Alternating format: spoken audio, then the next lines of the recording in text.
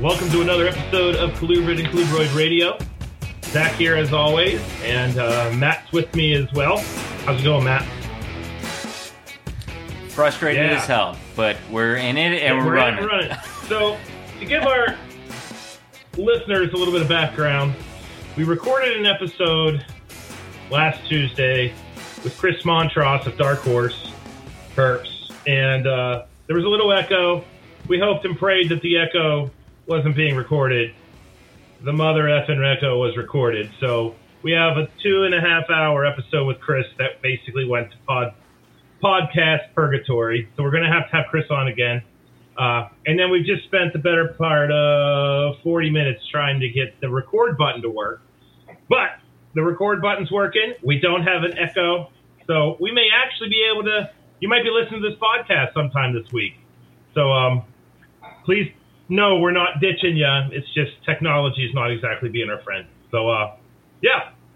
So tonight we have on, and I'm probably going to butcher his last name, Kurt Schatzl? Schatzl. Almost. Who's a longtime colubrid keeper, well known in New England, former president of the New England Herpetological Society, correct? Yeah, several times over. So we're going to be talking to Kurt about colubrids, obviously, naturalistic keeping. We got a couple target taxa, which we're looking forward to discussing tonight. But before we get to that, it's just kind of our tradition to kind of go over what all went down. So this past weekend was Daytona, and neither Matt nor I, and obviously Kurt, were there. So if you had a good time at Daytona, put something up on the Instagram page or the Facebook page. But maybe going next year. I don't know. We'll see. It's unfortunate that it always hits literally the weekend before my semester starts. So there's that. Other than that, breeding highlights. I had my first clutch ever of gopher snakes, Sonoran gophers. I thought they were Lahita locality. And then out popped one that was this crazy pattern. And then Chris Painshab from Badlands Herp, he's in the chat group I'm in, and I shot a picture to the group. I was like, what the hell is this?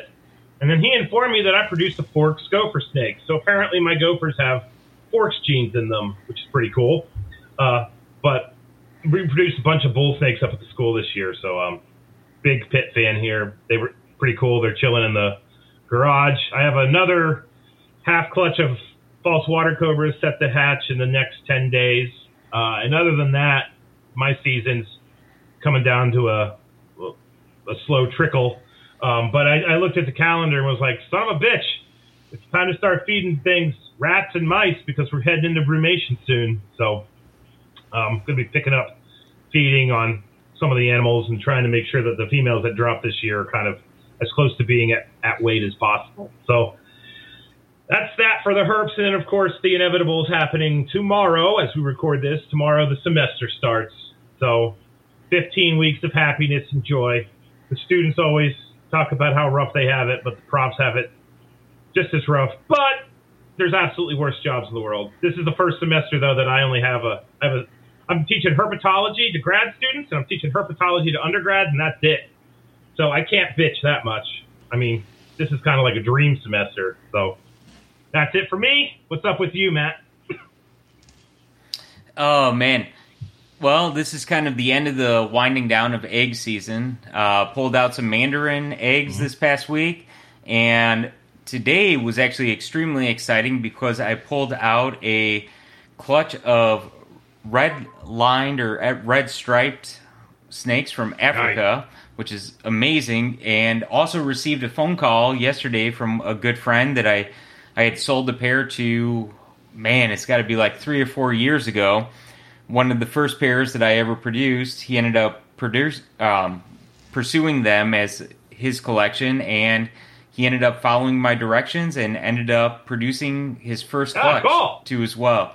So extremely excited to see the succession of that species in herpetological collections, and also extremely excited to just see, continuous reproduction in captivity.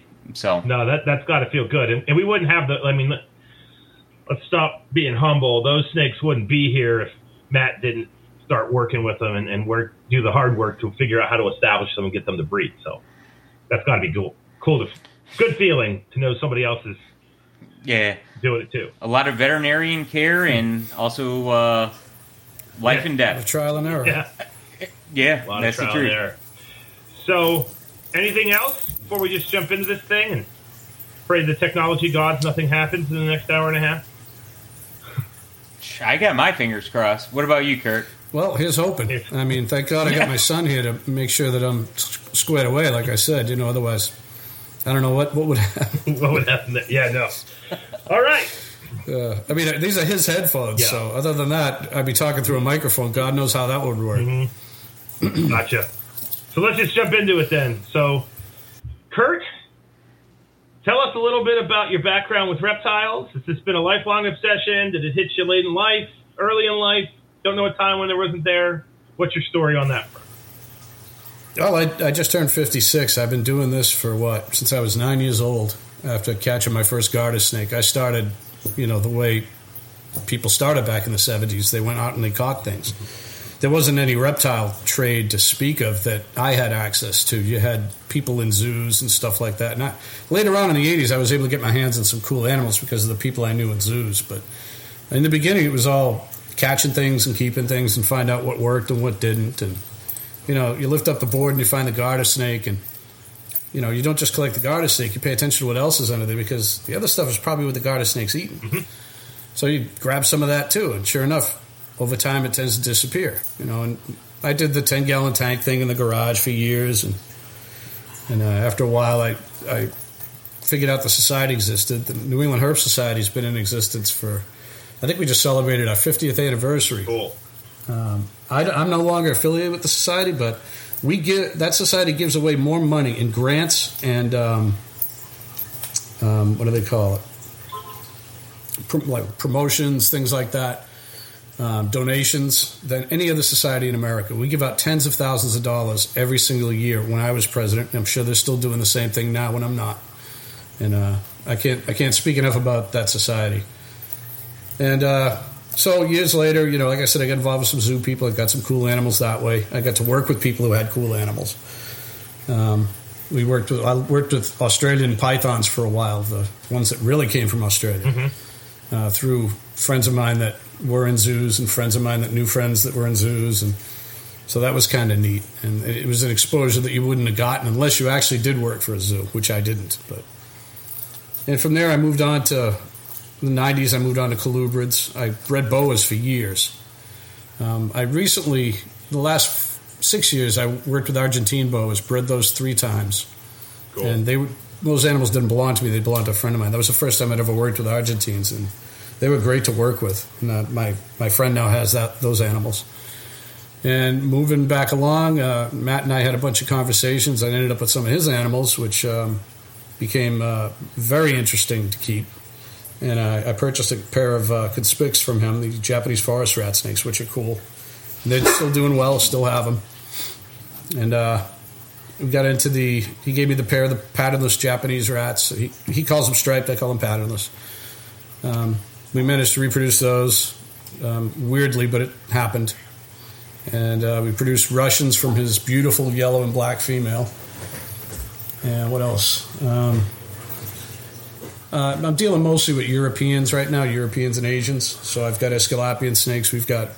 We went halves on a pair of Bulgarian rats we were able to pick up. I'd like to see if we can grab some more of those because those are really nice animals. Cool. The older and bigger they get, the nicer they look. So that'll be a project for probably year after next. I want to get them nice and big. So, but yeah, other than that, that's where we're at. Well, Kurt, you're forgetting about the melanistic longissimus too. Oh, I did forget about those. Yeah, another joint project with Matt. We did pick up those. He gave me his female to work with, and that female's doing well. And then we picked up a pair, one of which is, I don't know whether it's het or whether it's normal. I guess we'll find that out when the time comes. And then I think it was the male that was melanistic. Yeah, and we have those. And yeah, I think that's it. And then I have the kukri snakes, which I haven't produced in a few years because I started having problems with those. I kept animals. I had a customer call me saying his animals dropped dead after 4 months, and I thought that was unusual. So I stopped selling for a while, and I kept the animals from 2 collections that I had.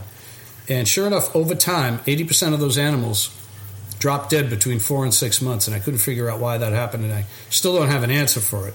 So the only solution I was able to come up with to, kind of stop the bleeding is to just stop selling the animals and just keep them until I can figure it out. It might be an inbreeding thing because the Tioman Island kukris are only found from Tioman Island, supposedly, and that became a wildlife preserve in 1974. So everything in European and German and Swiss collections, those are all animals descended presumably from that island before it closed off export. So there's probably a good deal of inbreeding.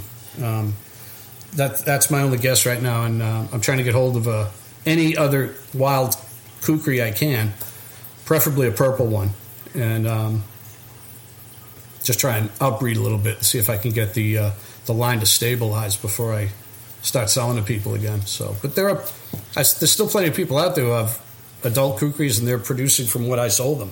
So one of my customers actually made a page about them, and it has all my customers on it. There you go. Cool. Well, and I think that's actually a cool little segment off of this too. Is just the ethics and responsibility of a captive reptile keeper is just, when you actually see something like that, to actually kind of take back and look at things and try to associate what might actually be happening and try to look at it as a solution and try to coordinate that in terms of conversation. I think, those of us, all 3 of us have real jobs here. I don't have to worry about filling the propane tank in the double wide. So snake money really doesn't mean a hell of a lot to me.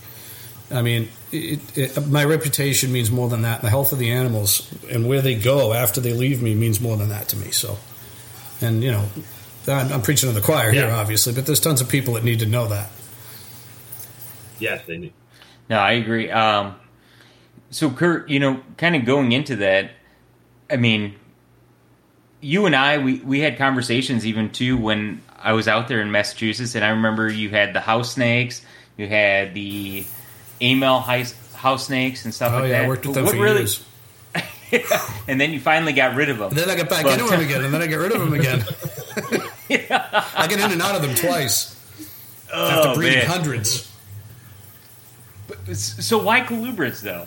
I mean, in everything Space, you've mostly. kept, The idea of, and I did for the longest time, I did the rack thing and the newspaper thing and the Tupperware Cool Whip container water bowl thing, and after a while, my eyes just started to glaze over, and I said, there's got to be and I had access to some European keepers at the time, and they were keeping far fewer animals than I was, but they were keeping them so much better.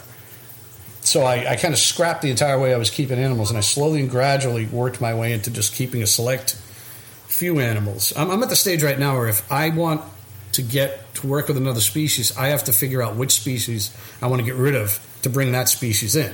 Because I'm not really adding to the collection. I'm adding to the collection in the way I want to keep it, not to just acquire an animal. So a lot of it, again, the European way, isn't the American way, where we make tons of money and stuff like that, and we mass produce animals. It's a much more enjoyable way of keeping animals, and I'd rather keep the 35 animals I have than 350.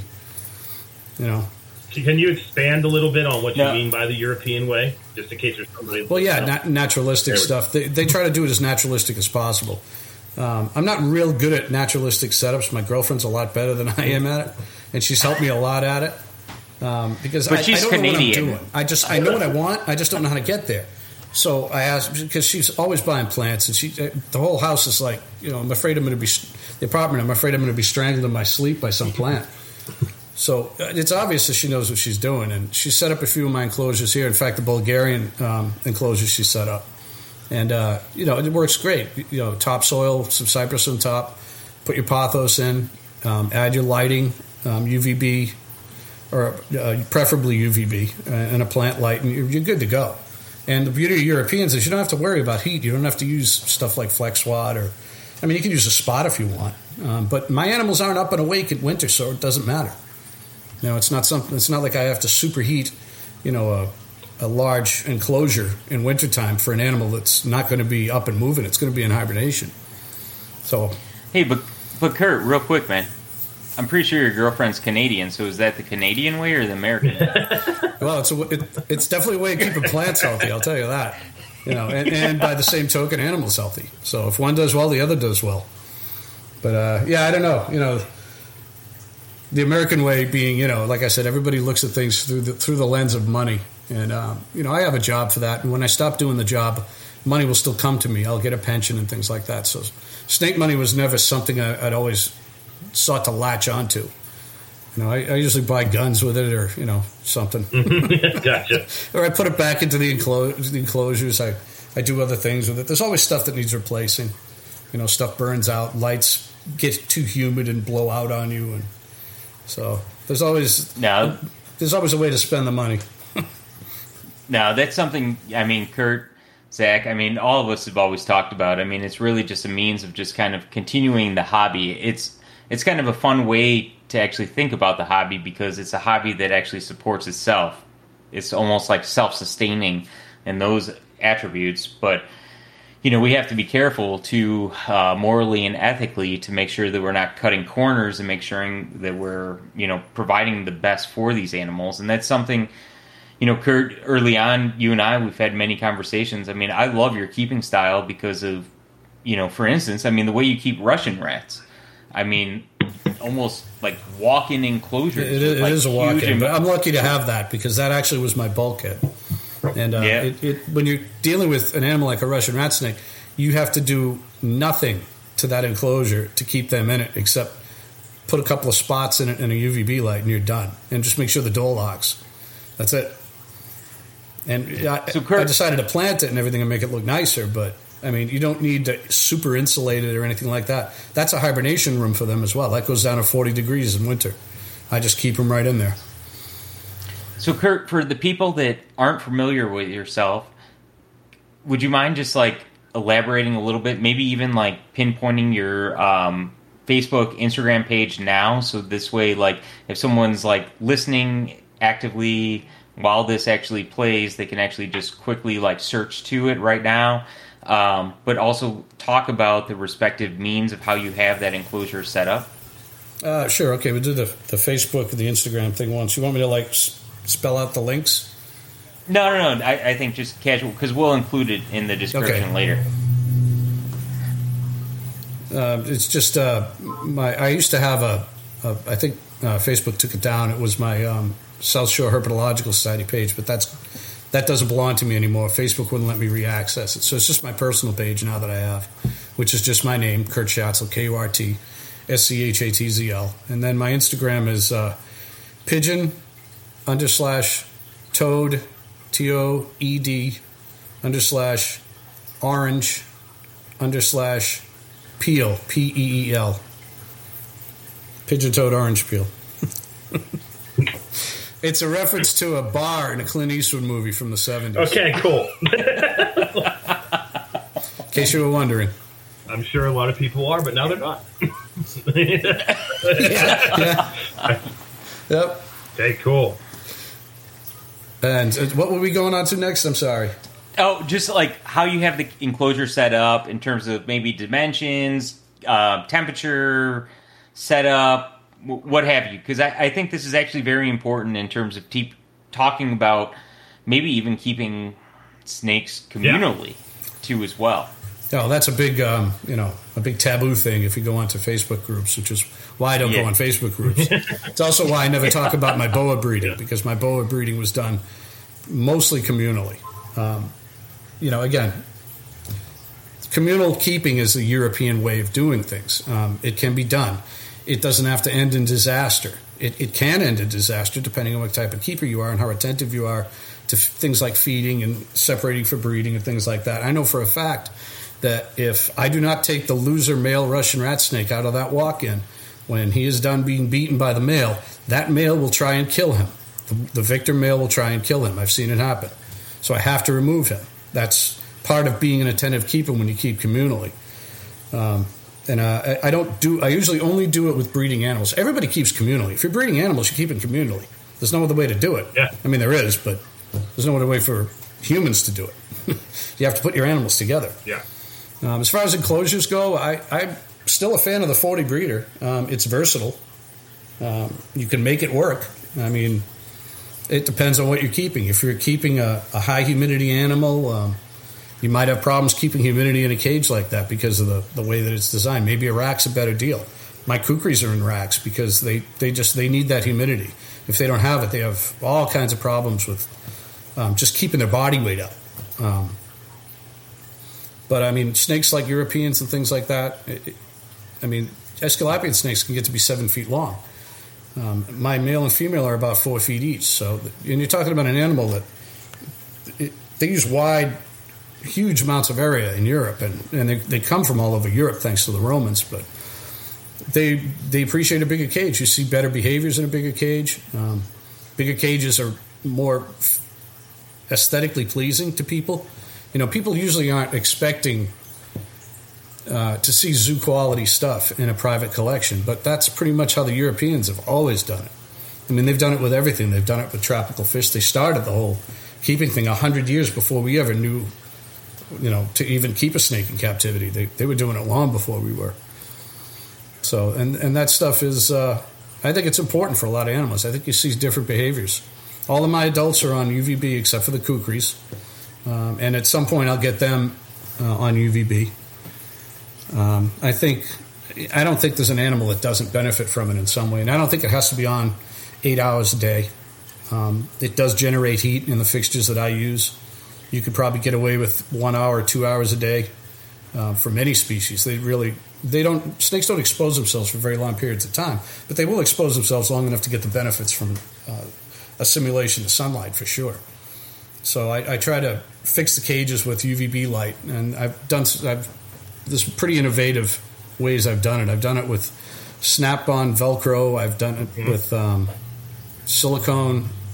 I do it so that if there's a problem, I can remove things and put things back in with a minimum of effort because I don't have a whole lot of time. So one of my favorite things to use is the Scotch Velcro plastic strips. I use those that too. Snap together. Mm-hmm. It's not the furry stuff; it's the plastic stuff. And I buy that by the 50-foot roll, and it's absolutely fantastic. And there's 1,000 different things you can use it for. I had to. And I put lights. I put 3-foot lights up with that in cages, and then when they break or if they die from humidity, I pull them down, snap a new one in place. It's perfect. I did the exact same thing. The under counter, not under counter, but undershelf kitchen LEDs.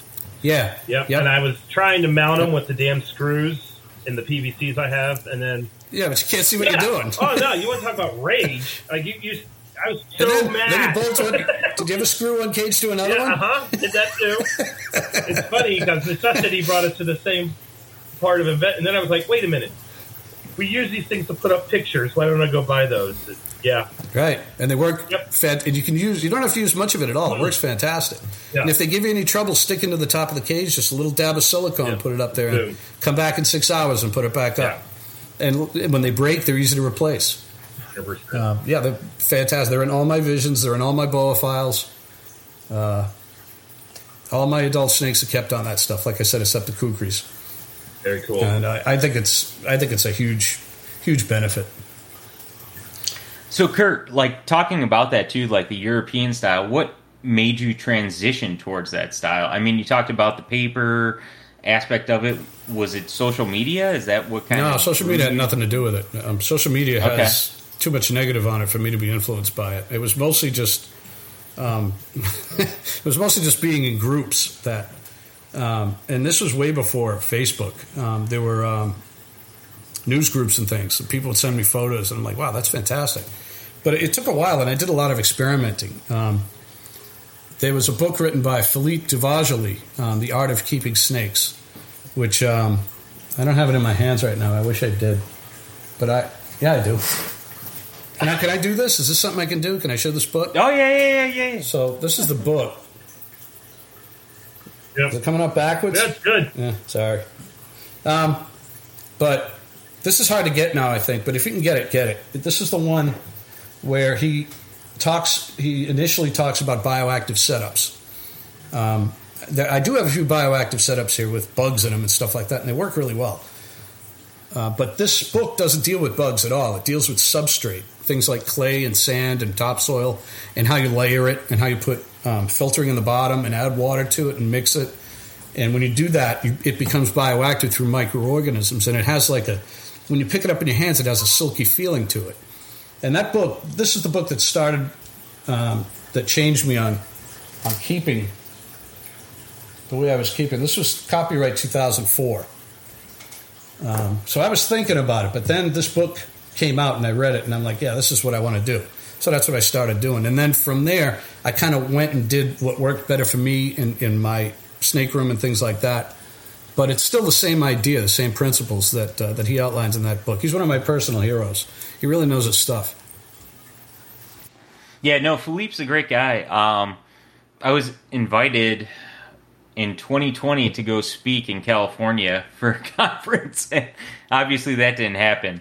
But, I mean, having received multiple animals from Philippe, I mean, he is a genuine gentleman that really respects the aspect of captive husbandry. It's hard to find a European that doesn't.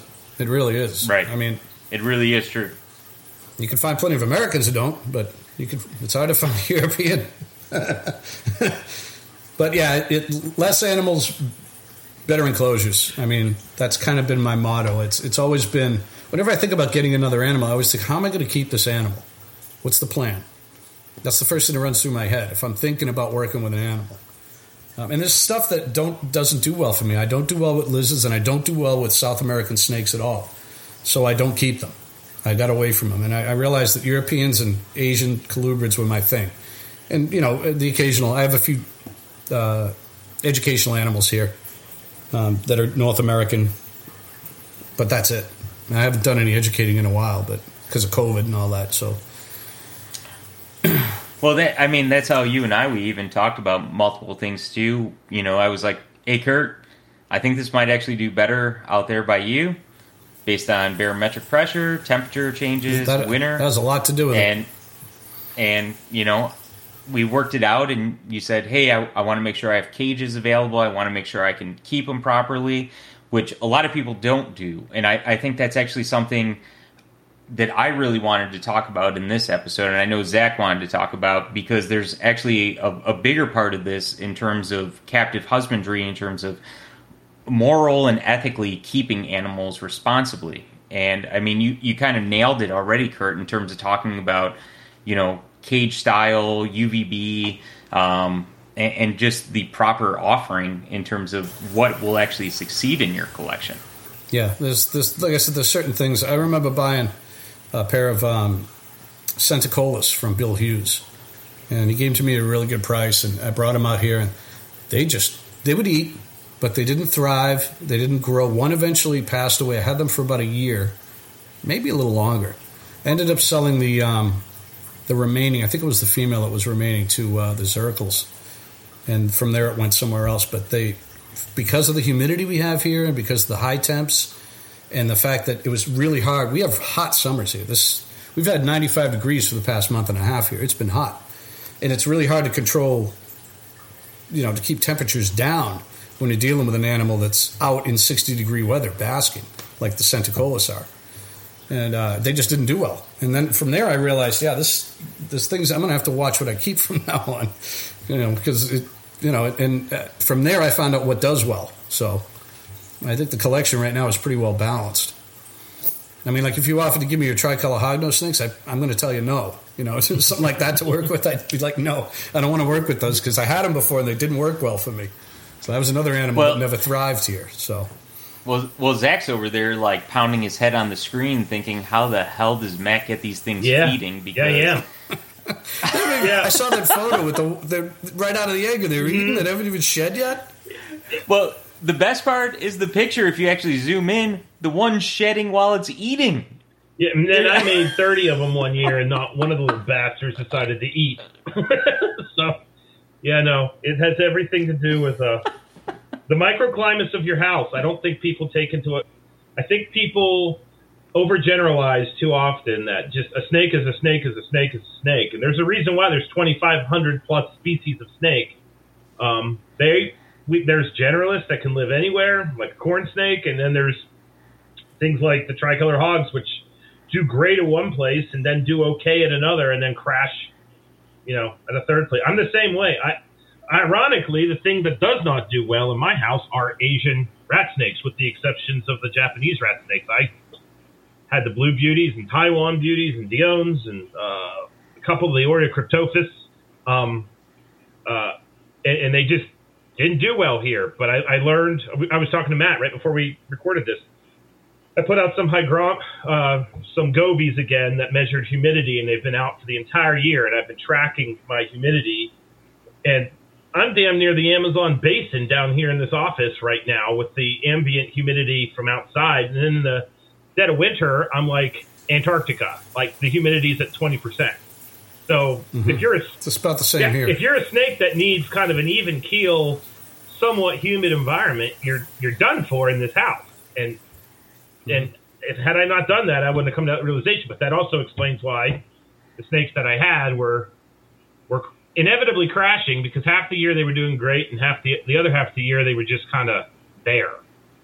So now I have animals in here that I've kind of steered towards North American stuff that's from the southeast, even though I'm in the northern part of West Virginia that's near Pennsylvania, and everything's doing great. So I think that's an important, and that's where the art of snake keeping, Philippe actually talks about that stuff in that book. I've read that book a couple times. Yep. So, yeah, it's an excellent book. So can I ask a question in regards to the naturalistic keeping, since we'll kind of stay on this theme for just a little bit longer? You obviously were keeping in the racks, and then you moved to the naturalistic setups. And oftentimes you get pushback from people.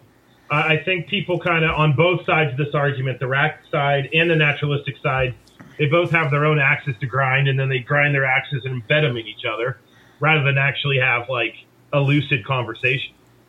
But as someone who just literally did this for you weren't influenced from anybody. You did it because Kurt wanted to do it. Did you notice just how did being a keeper change, like your weekly routine or the enjoyment or whatever, from the rack style to the naturalistic style?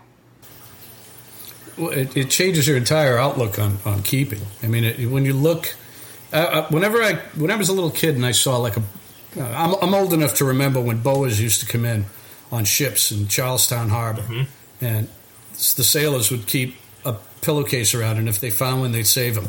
And me and my father would go in and grab those. That's how old I am. I'm old enough to remember that. Sometimes there would be stuff in there you didn't want to take home too. But a lot of times that's how we got animals. They came in on bunches of bananas. And they changed the shipping of bananas in the late 70s, early 80s, all that changed. But anyways, whenever I've looked at an animal, I've always looked, that animal transported me to wherever that animal was from. When I looked at a boa constrictor, I thought of South American jungles. When I looked at a Russian rat snake, I thought of cold rivers in northern China and things like that. So that's about the first thing that leapt into my mind when I saw an animal. And after a while, I began to realize, how can I try and recreate this to at least a small little piece of it here in my house? And being in touch with Europeans helped with that. And once you do that, you begin to see your animal behaving in entirely different ways. Now, I'm not the guy that knocks racks. Racks have their purpose. My kukri snakes would be dead if it wasn't for racks. Hell yeah. If I decided to put them in a 10-gallon tank, they'd be dead. You can't hold the humidity. You'd have to pour water in there every 6 hours. I don't have time for that. It's just too crazy. So they do have their purpose for some snakes. And eventually, if I get a few more on hand, I will be experimenting with different ways of keeping them aside from just the general rack way that I'm keeping them right now. But it changes the animal's outlook on being kept, and it changes your outlook as being a keeper. I got more enjoyment out of it. Yep. It was more interesting it's more work. People think, it's not work, just bioactive. No, that's not how it works.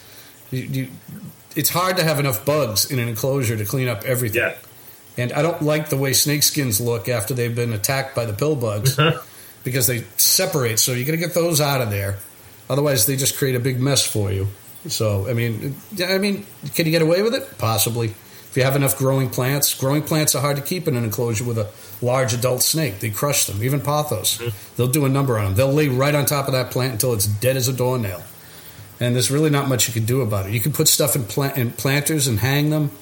but then you're losing the appeal. Now your place looks like an apartment instead of a snake enclosure, so it looks different. So you gotta. There's a give and take with everything. That's in a case like that, you go to some artificials. Mm-hmm. So, but yeah, it changed my whole outlook on keeping. And if I ever move, and I probably will when I retire, I'm gonna have a hard time replicating what I have here.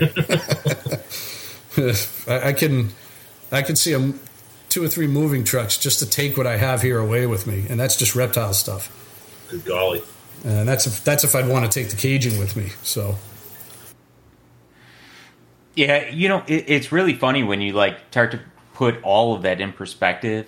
Because I've experimented with rhino rat snakes, Persinum too as well, and setting them up in naturalistic cages.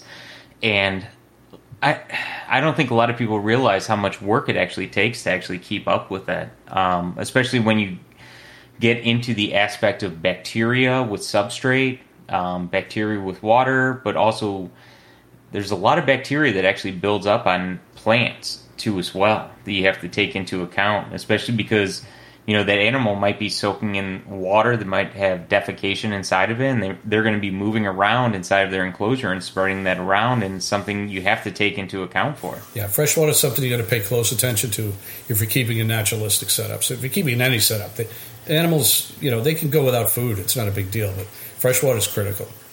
They can drink out of dirty water in the wild. I'm sure they do it time and time again, but it's not dirty water that they've been defecating in for the last 3 weeks. So... All right. So you have this enclosure with the Russians in it, and we thought we haven't really dove into Russian rat snakes yet on the podcast, and they're one of my personal favorites.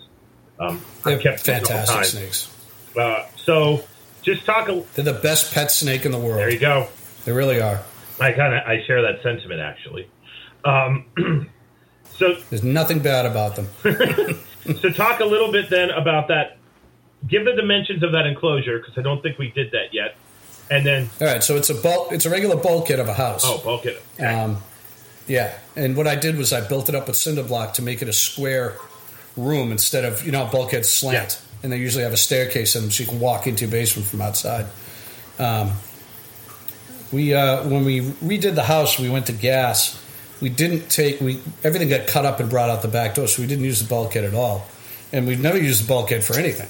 So I decided to take it and just put cinder block in the end, put a roof on it with shingles. Uh-huh. And for a while, for many years, I bred boas in there, and it was insulated.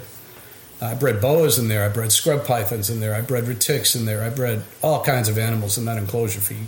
It's been the way it is for 40 years now, easy. But it had insulation back then. And now it doesn't. Now it's just a complete bare concrete enclosure that's been spray painted green, and it has a heater in it that never gets used, an oil-filled heater.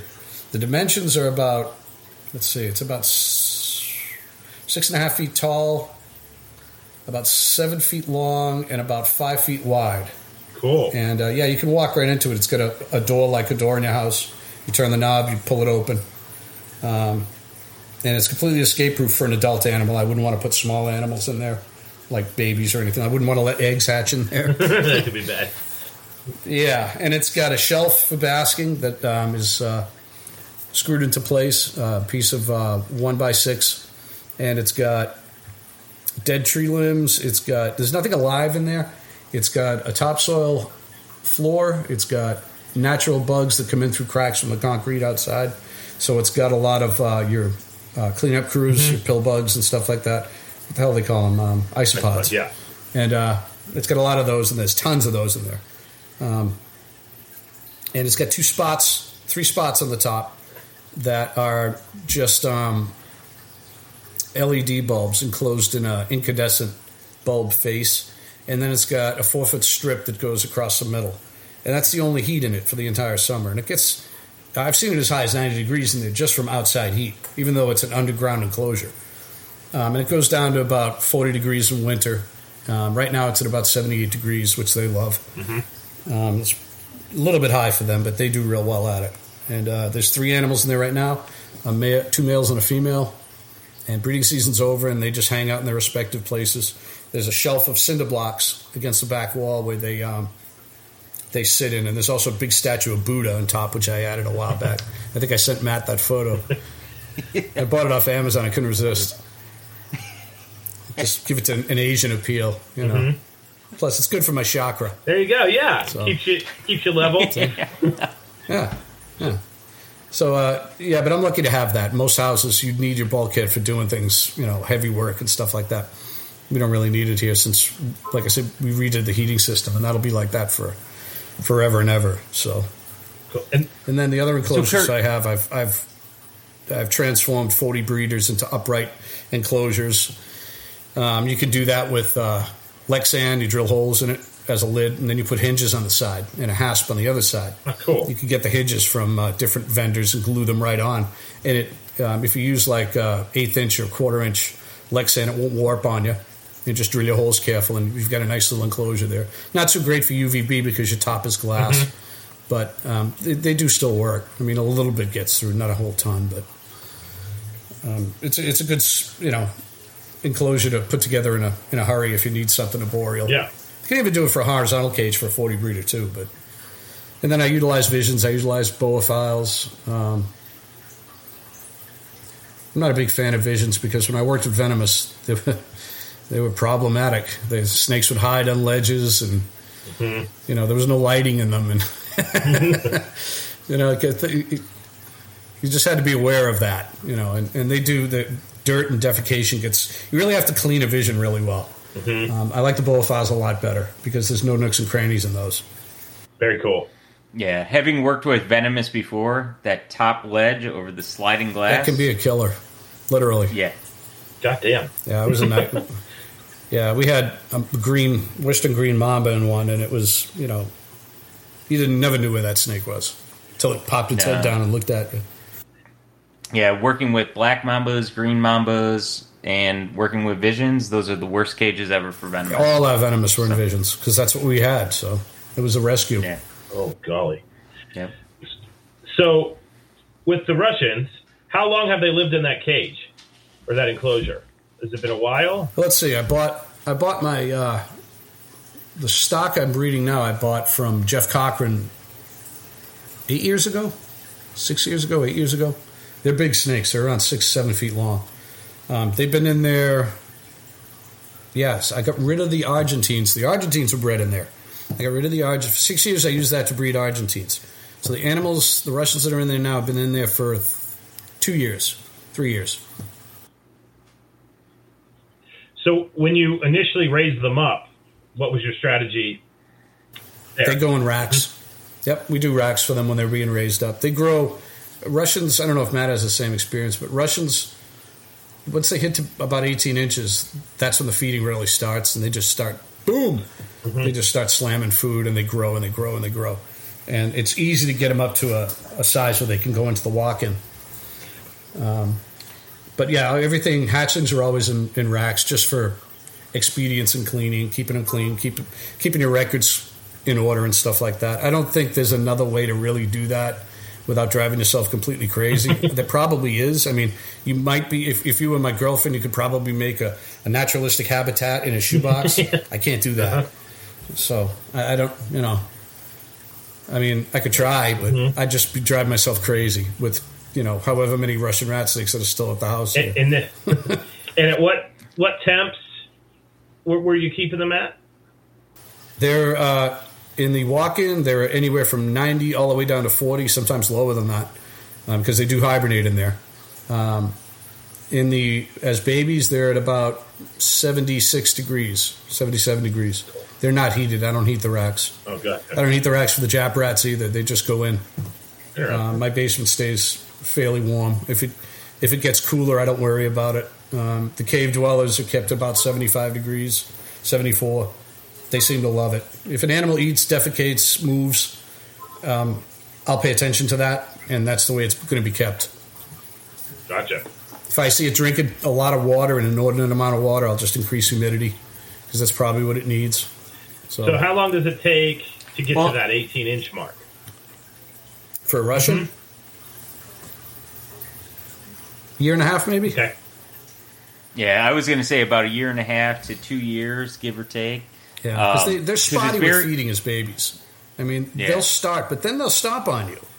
A lot of times, and I tell customers this, I'm like, don't be surprised if this animal starts feeding in September, because they just do that. And if it does that, just, put it someplace where it's about 50 degrees for a month, then wake it up, and it should be fine. I'm not going to hurt the snake. No, you're not going to hurt the snake. The snake's going to be fine. But yeah, it's a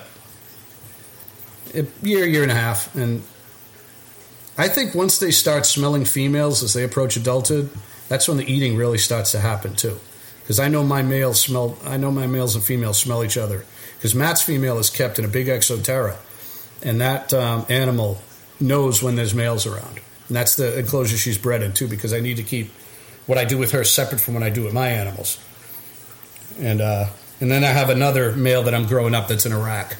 A really yellow one that I got at a reptile expo for almost nothing. Nice. That animal is half owned with another friend of mine. But yeah, they're spotty at feeding before they hit that 18 to 20 inch mark. And then once they start breeding, they just never stop feeding. Excellent. It's almost like a nutrient war with them. They need to get as much food in them as they possibly can. Matt's female will not stop eating. If I fed that animal 10 mice, she'd eat 10 mice. She might throw up 3 of them, but she'd eat them. And feeding an animal as much as it wants to eat isn't necessarily a good thing either, because that doesn't happen in the wild. Yeah. So I tend to keep my animals pretty lean. My Russians are pretty whippy, but you can't see any bones or anything, so I'm not worried about it. Well, and that even brings up something, Kurt, you've brought up with me, too, in terms of hatchlings, respected from 2 different females. From the eggs that hatch out of the girl that I sent to you to the eggs that female is out. Unbelievable. Yeah. And your female is only 3.5 feet long. That snake is tiny. And that snake puts out eggs that are about this big. 14 of them. And they hatch out babies that are 10 inches long. Now, I've got 7-foot females in my walk-in that put out eggs about 20% less in size. And the babies are about 8 inches long, 7 or 8 inches long. They're still as healthy. They look the same. But they're just not as big as Matt's are right out of the egg. And Matt's tend to feed better. I've got one animal that hasn't fed at all, which I'm not terribly worried about. And then I've got, what do I have, 9 snakes? I think 7 of them are feeding all the time, and then the other 2. But all Matt's snakes are eating. I mean, all the ones that we bred together are eating. They'll eat anything you give them. And I haven't even had to play any tricks on them. They just eat. No, and that's something in the hobby, in terms of talking about things, I think that's really something, when you talk about genetics, talk about lineage breeding, I mean, that's what I want, right? I mean, that's, I got a phone call today about some corn snakes I had posted, and the guy's like, hey, can I get individual pictures? I'm like, yeah, but wouldn't you want the best feeding animals? And he goes, no, I want colors. I go, all right, but this could be bad for you. Yeah, I don't care what it looks like. If it's a species I want the one that's pounding food every time it's offered, because that's the one that's also not going to drive me bat crap crazy. So, yeah. The other theory I have with Russians too, I mean, especially with Matt's female, you're talking about a small snake that produces big eggs with big babies in them. There's probably an evolutionary reason for that. Maybe that animal is from a very cold part of northern China or something like that, or northern Korea, and it needs to do that because those snakes have to come out of that egg and be able to secure food that might actually try and run away from them, which means a weanling mouse. So maybe that's an evolutionary strategy. Maybe snakes from the southern part don't have to worry about that so much. Yeah. Maybe that's why my bigger animals are giving me smaller babies. Yeah, totally. Who knows? Yeah, so that is 100% right on, Kurt. There are different locales of those Russians, and in terms of talking about Russians and Koreans, there's still a huge debate on whether or not Koreans are actually true species, and whether or not they might actually just be a subspecies of just a regional variety. Yeah. I want to take this just a little bit 90 and talk about Koreans for a second. Because back when I was an Asiatic rat snake, I really wanted to get a pair of Koreans.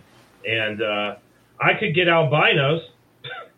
There were albinos all over the place. But I just wanted normal, wild-type Koreans, and I saw them on Morph Market, and I thought, okay, I'm going to pull the trigger. And a guy sent me the most perfect Russian rat snakes ever. And I messaged him and was like, first of all, this is not the picture. This is not the snake that was in the picture. And second, these are Russians. And to his credit, he was like... They sell you babies or adults? They were like juveniles, but they absolutely had the pictures. No, if they're black, they're Russians. When they got here, they were black with bands. I mean, there was... So I just messaged him, was like, I want my money back, sending these back to you. And so, sure enough, we did. But still to this day, I think I've only seen one. And I know you guys probably know where you can get them, but... I've got a normal female that's really huge, and then Jay sent me her AML male, which I imported. Mm-hmm. So I'll probably produce hets maybe next year. Yeah. Just because I don't have a choice. So there you go. Uh-huh. But I like that area. Yeah. Whatever animals come out of that area, I try to grab them. Mm-hmm. I also have a pair of those Spalerosophus atriceps, those diadem snakes that really aren't diadem snakes, the ones that change colors. Yeah. Those are cool, and those are hard to get. Mm-hmm.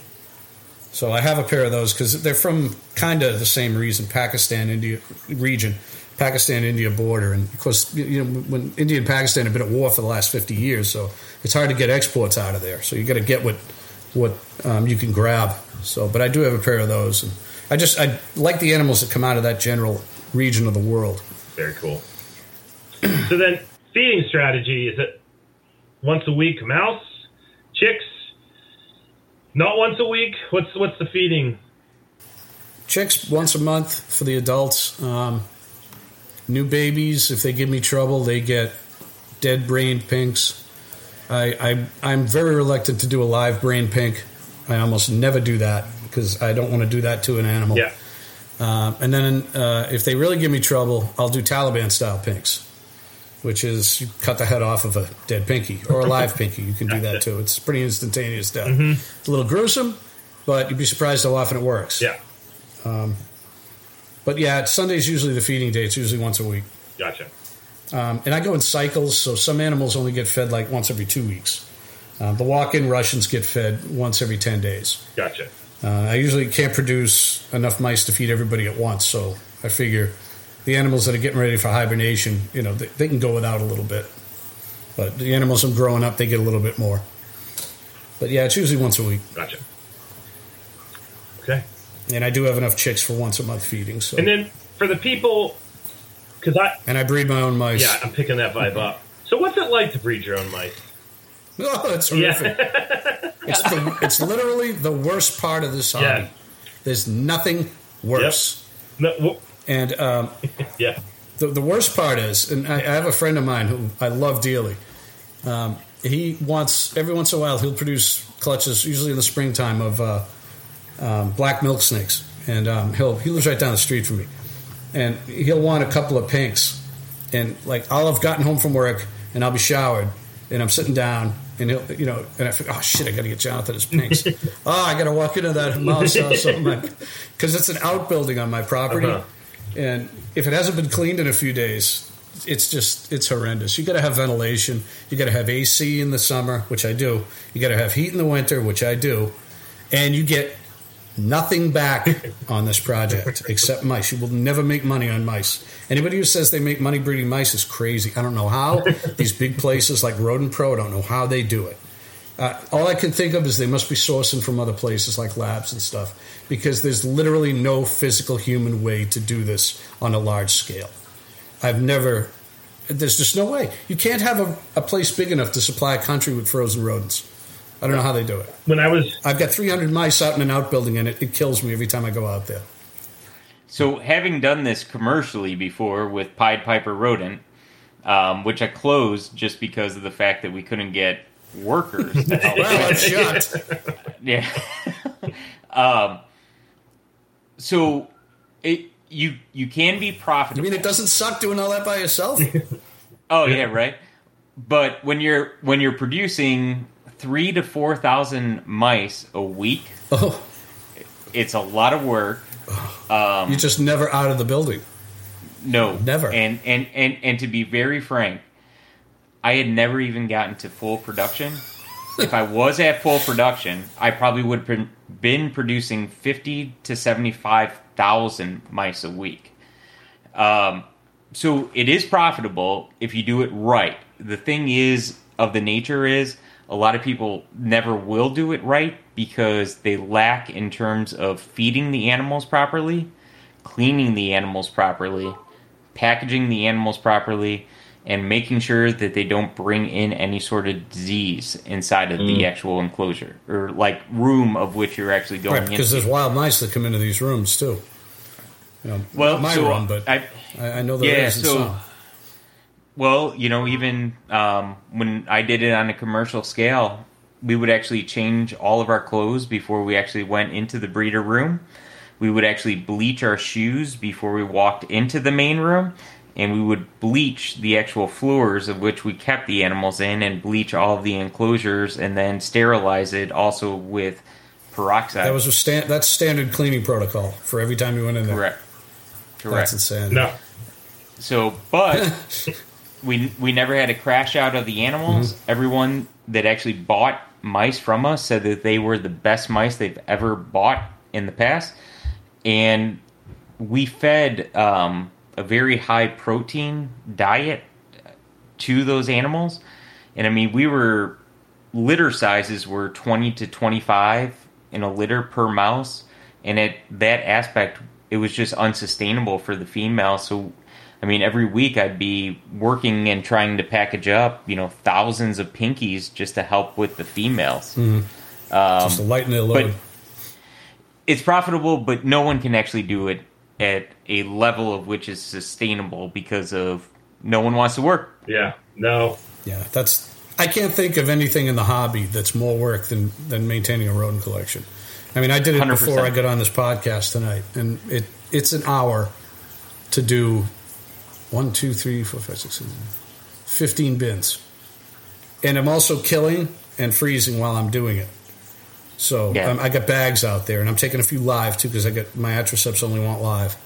So I'm doing that as well. But it's about an hour. It's about 15 minutes to do one rack of 15 bins in it, 300 mice. They're all big bins. So I still keep a live collection of laboratory mice. I keep 2.10, and that sustains a lot of the hatchlings. That's what I do, too, 2.10, 1.5 ratio. Yep. Yeah, and I mean, it's a lot of work, and respective of that, I mean, it's primarily for live feeders and, pinkies. It's just handier if you're raising snakes. Oh, 100%. But even that, I mean, it's a lot of work in terms of cleaning properly, maintaining those animals, because now you've brought in a whole nother level, right? You're raising your rodents, you're trying to make sure they have the diet proper. All that goes into your captive animals. Everything you do with them. Right. Good golly.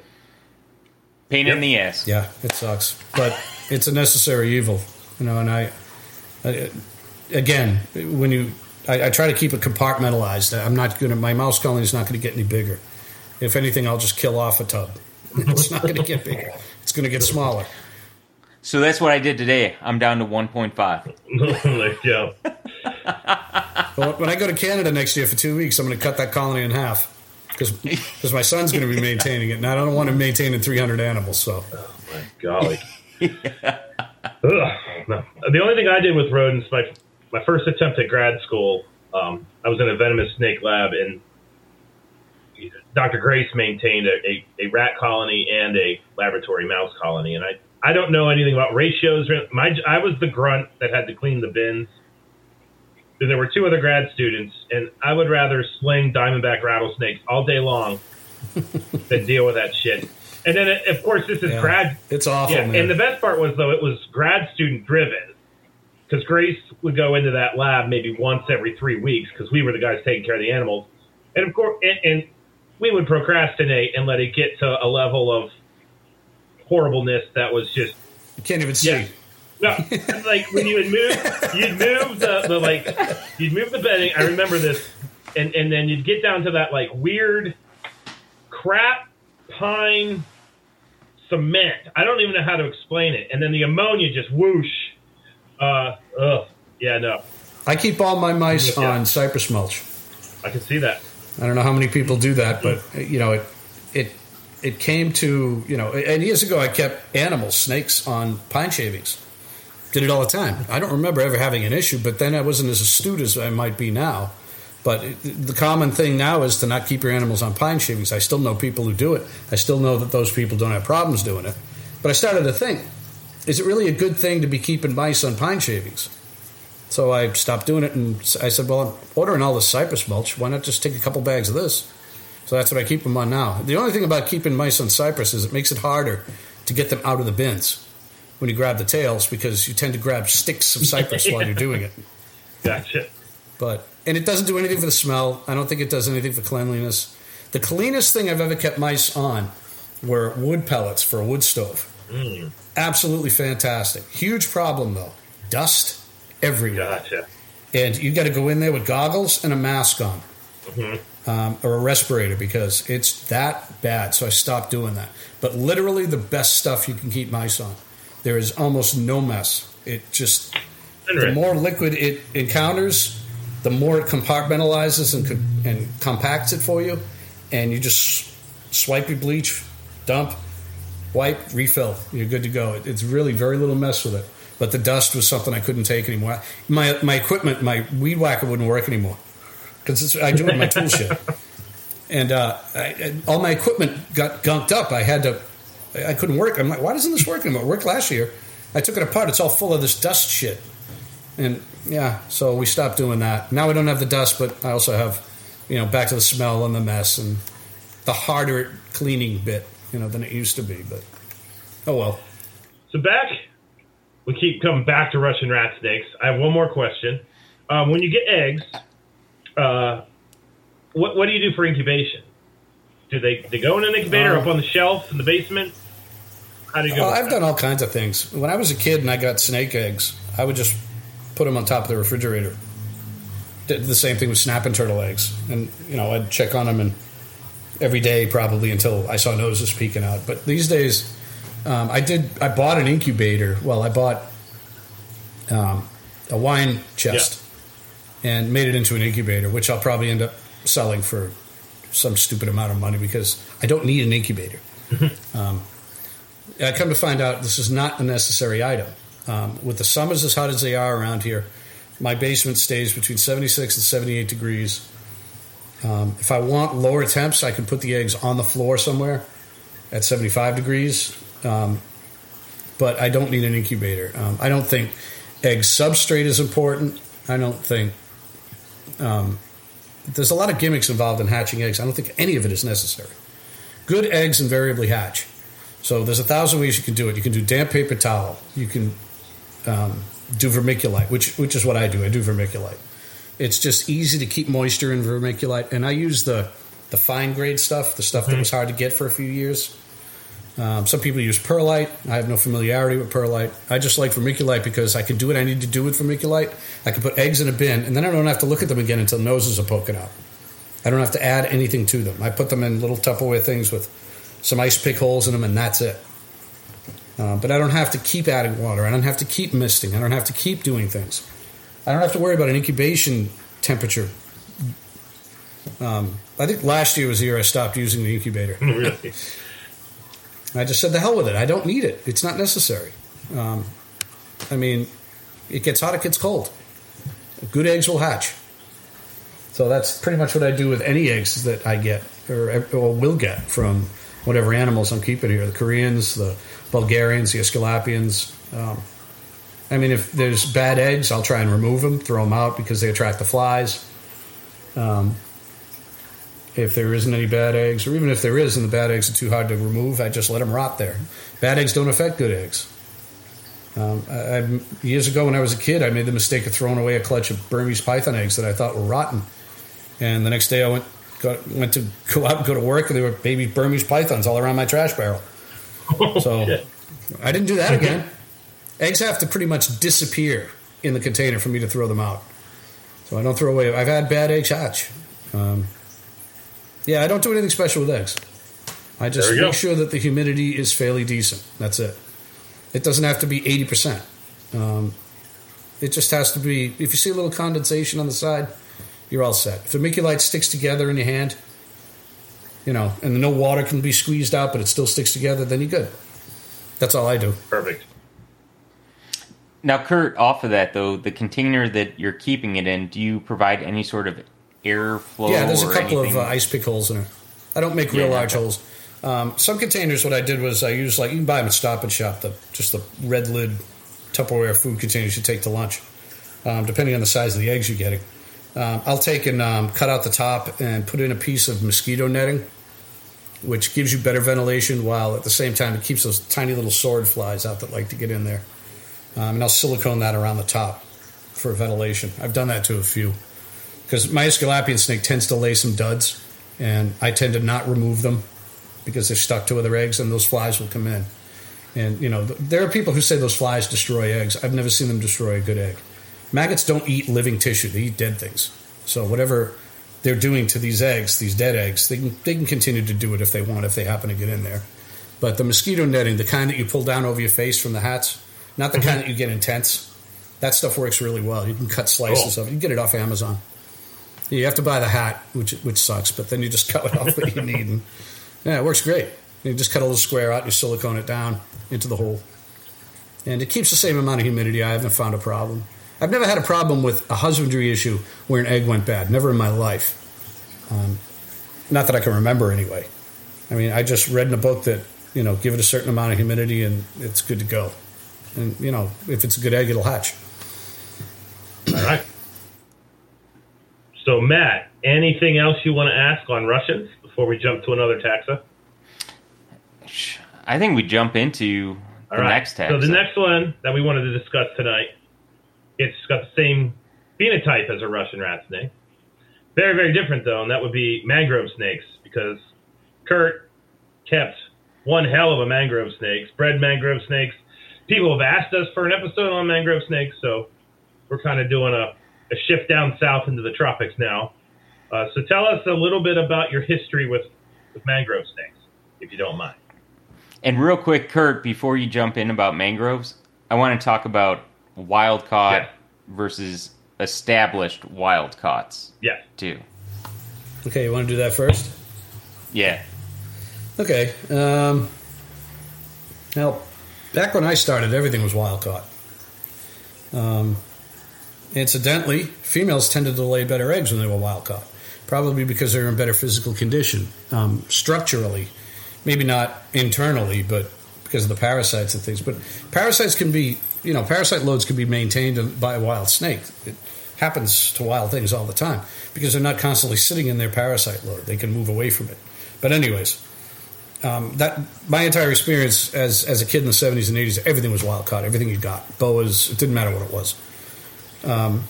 Established wild caughts was something you didn't see. You weren't able to get your hands on a lot because people didn't get rid of those animals back when I first started doing this. But you do see them a lot today. And one of the two males that I have had was an established wild-caught mangrove snake from Bill Hughes, that big male that I had that passed away. That animal belonged to him for a number of years as an adult, established wild-caught. And he had it for 10 or 12 years. I had it for 10 or 12 years. So the animal was around 30 years old when it passed away, I think. But it never showed any interest in breeding with any of the multiple females I managed to get from it. Trying to think of what else I've had that was established. The only thing I could think of that I've had that was established wild-caught in recent history has been mangrove snakes. And Bill's was one. Bill's was probably the only one. The females I got were fresh imports, mostly out of Cameron Highlands. They were all in decent shape. They never gave me any trouble with feeding or anything like that. They were all Malayans. They weren't Indos. Indos can be problematic with feeding because their diet can consist of so many different things. Their diet can consist of fish. It can consist of shellfish. It can consist of bats, birds, eggs, lizards, other snakes. And mangrove snakes eat almost anything. They'll eat each other. They don't care.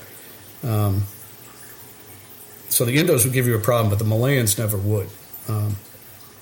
Aside from just that species being, that particular animal being a established wild caught, what else were you going to get at along that topic? Well, no, it's interesting. Typically, whenever I've been at a show where people take pictures of mangroves holding them, wild caughts, they're extremely docile, right? They're holding them, Shipping nothing's shop. happening. And when you get right out of the airport with them. And so I remember when I was in Massachusetts, I remember someone actually forfeited an animal to the Herp Society, and I ended up getting it. This is, Kurt, you weren't the president at that point in time, but I got a phone call because I was at UMass, and the animal came to me, and I ended up inheriting a 7-foot mangrove. And what was very interesting at that point in time was, got the animal, it was very placid. The person that came over brought it out, was handling, they're like, oh, this is great, blah, blah. I had that animal for 2 weeks, treated it for parasites, and that animal became a demon and ended up biting me in the side, and I ended up getting necrotic tissue off the side from where the bite had actually happened. Yeah, I got a bad bite from one once, too. And that's something I think, off of that, that's an aspect of it, too, that I wanted to bring up, is just like the difference between a wild caught and established wild caught. Also that aspect of, you have to be cautious with some of that stuff, too, as well. Especially in the realm which we're living right now in herp regulation, which, Kurt, I know you're very involved in and very understanding of all that, too, as well, is just, it's an animal and species we need to respect, especially. Oh, yeah, for sure. I mean, it's never been responsible for fatality that can be confirmed, but you don't know the particulars of the keeper or the kept. I mean, you don't know what's inside the snake, and you don't know how the person's keeping it either. I mean, there's all kinds of anecdotal stuff out there about how someone's hog-nosed snake made their hand blow up and stuff. And some of it might be, legitimately due to a reaction to a venom. But when I've dealt with, as you have, real venomous snakes, and the venomous snake to me is 20 minutes. That's the time that you need to set aside to get yourself to a hospital to get treatment before you lose consciousness or before you start to lose tissue, one or the other. To me, that's a venomous snake. That's the way I always looked at it. With mangrove snakes, there could be other things going on. There could be the cleanliness of the keeper. Maybe they're a grubby individual. I was bitten, had a bad reaction. I had my knuckle blow up because that snake sank a fang right into the groove of the center of the knuckle. And it was only on me for 3 seconds, and I pulled it up. But that knuckle blew up like a golf ball. I got pictures of it somewhere. It wasn't normal for about a month, but it's perfectly normal now. But there's things that can happen with bites that, if it hits you at a certain spot, if a certain thing happens, if you let your snake chew on you for 20 minutes for an Instagram moment. Yeah. These are the things that a lot of people, nobody's asking the right questions because nobody wants to be investigative. Nobody wants to hurt someone's feelings. But if it's venomous and you don't get to a hospital in 20 minutes and you're going to die or lose tissue, that's a venomous snake. That doesn't mean that you should be treating things that can give you a medical problem lightly. And like you said, the animal's not behaving normally because it's got a parasite load that it has to deal with. So that's another issue. Once that animal normalizes and it becomes, healthy in captivity, then it reverts back to its old self. We know how parasitized a lot of these Asian animals are, especially ones that eat a ton of fish and amphibians like mangrove snakes tend to. So there's all kinds of things going on with mangrove snakes, in addition to the fact that they are venomous. So if you get... Oh, go ahead, Matt. So, you're up. Oh, I was going to say, with most of the mangrove snakes being available to the general community, what would be your recommendation for establishing those animals in captivity? Well, first, other than avoiding them. Yeah, well, everyone wants to keep mangrove snakes until you get a mangrove snake because they're really one of the most aggressive species of snakes I've ever kept when they're healthy. They will not stop trying to bite you. They will succeed in biting you. I don't care if you're using hooks. If you're using gloves, you won't be able to get that animal, I mean, again, it depends on how you're keeping them. Mine were kept in 5-foot enclosures, tall and bordered enclosures, plenty of branches. If you had to get this animal out of a cage for whatever reason, you needed your bare hands to do it, and you needed to be quick about it because they twine around everything.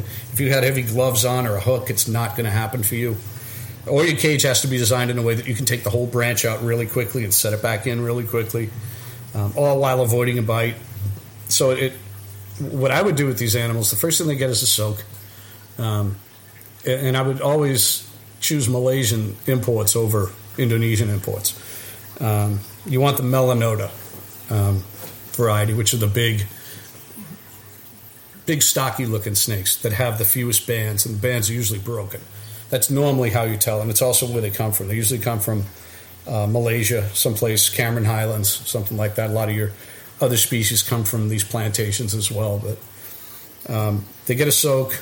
They're going to get quarantined, obviously. The quarantine enclosure is probably going to be dramatically different than the regular enclosure. It's probably going to be an ISIS tub with ventilation in it, a little bit of UVB on top.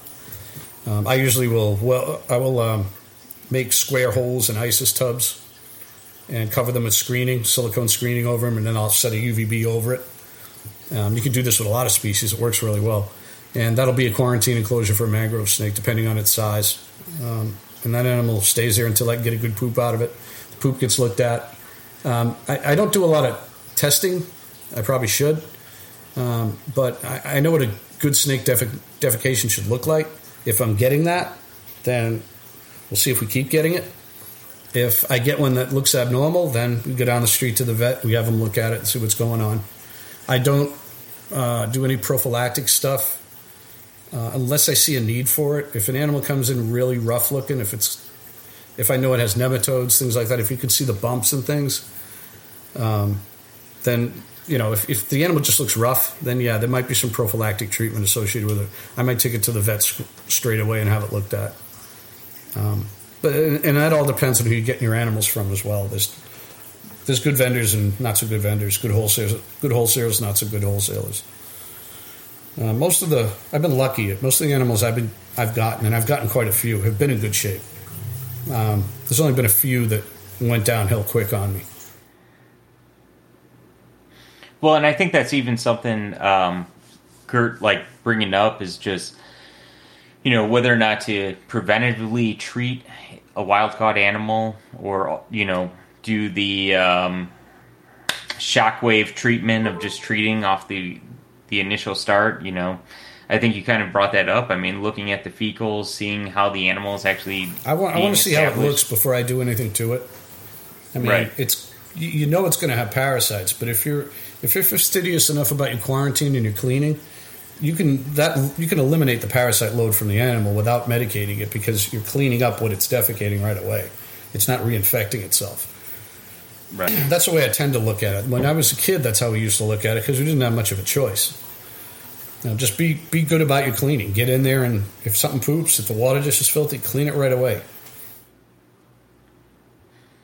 Well, and also you mentioned another key point off that conversation was having a veterinarian look at the stuff. Yeah, you got to find one. I mean, you got to find one. You've got to set aside the money for it, and it's not cheap. I mean, you can get vets that you can. I have a vet that I've worked with for a long time. Now I have several vets I work with, but with COVID and everything, it can be real tough to get an appointment. That's something I'm not used to. I'm used to calling on a Friday and going in on a Saturday, and that's not happening anymore. But luckily, I haven't had any issues that I haven't been able to address. So, but yeah, you should have a vet if you're, again, if you're going to be keeping animals and they're wild caughts, you're going to have to assume that you're going to need a vet at some point, and it's going to not, it may not be a husbandry related issue. It may just be an issue with the animal. It's carrying a parasite load. So, in terms of getting some of the mangroves going as wild caught, were you feeding live? Were you feeding frozen, chicks, other prey items? The Malaysian melanota I got in, all ate mice and rats, frozen thawed, right off tongs, no problem, right out of the jungle. The Indonesians, I can remember raiding the bushes in front of my house for wren nests to feed them. because they sucked. They're prettier because they have more bands, but they're just, it's impossible to figure out what they were feeding on in the wild. So you have to just get lucky. And I had a lot of those just crash on me. But the Malaysian Melanota, and you know what you're looking for if you can see it. Those are the ones that do the best. They usually have very few issues with parasites. They have very few issues with feeding. That female that went up, I had a big female that I had for many years. I gave it to Kevin up at Nerd in a breeding loan, and he can keep it. I'm not too worried about it. If anything happens, he'll call me, if he has babies or eggs or whatever. But that animal can stay there. That was a huge, monstrous female Melanota. Never gave me a problem with feeding. Never gave me any problem. Oh, it had mites. It did have mites when I got it. But that was easily fixed. That was the only issue I had with that animal. I had that snake for 8 years before I loaned it to Kev. He crossed it with his Amel male, but nothing ever happened. They're tough to breed. I've only bred them twice, and it might have been just pure luck both times. I had a rain system in the enclosure, and I think that really helps to get them rained on, and that, I think, triggers the male and female to pay attention to each other. It was a homemade rain system with tubing and a pump set in a kitty litter box. But it worked, and it had all these holes in the tubing, and it wouldn't spray. It would drip, drip, drip, drip. It's not like your misters you can buy today, which are kind of unnatural. It was just, it just produced this slow, steady dripping all over the cage. And the only 2 times I've gotten them to breed was when I had that system working properly. And I was able to hear them in the other room crashing around in the cage trying to breed. That's how I knew it was happening. And so I set up an infrared light, and I would go in there and try to film it. I didn't have a cell phone camera on my phone at that time. I don't think they had them. It was back in the 90s, both times when I bred them. And I forget what I used, but I filmed some of it. So I find that very interesting, though, Kurt, talking about the rain system, because we've always talked about barometric pressure, triggers. We really haven't on any episode talked about just rain itself and how moisture can actually trigger I tried something. to do it with a regular misting system too, and they didn't do anything. It didn't seem to be the same thing. I don't know whether it's the physicality of the drops hitting leaves in the enclosure or the drops hitting them. They do weird things, mangrove snakes. They'll stick their tails in water dishes and keep them there for hours at a time. And you'll see them kind of break out in kind of a sweat when they do it. I've heard there's some Asian pit vipers that do the same thing. I don't know who's documented it, but I've seen it happen a few times. They seem to... There's a thing with water and hydration with them that I think a lot of keepers miss. But I'm not so sure I've got it completely ironed out myself. So when they get out of quarantine and they're moving into their more permanent digs, what's that look like? Size, heat, humidity, all that chat? Well, adult animals, so we're talking about, I usually use a spot and a UVB strip. I'm a big fan of the strips you can buy on Amazon. They're made by a bunch of people. They don't tend to be the highest quality, but they're not terribly expensive either, so it's okay. They have a reflector strip. They're about anywhere from 2 to 4 feet long, and you can just lay them on top of the screen cage, plug them in, and there's your UVB. They don't require high heat. They'll bask under like a 90-degree spot.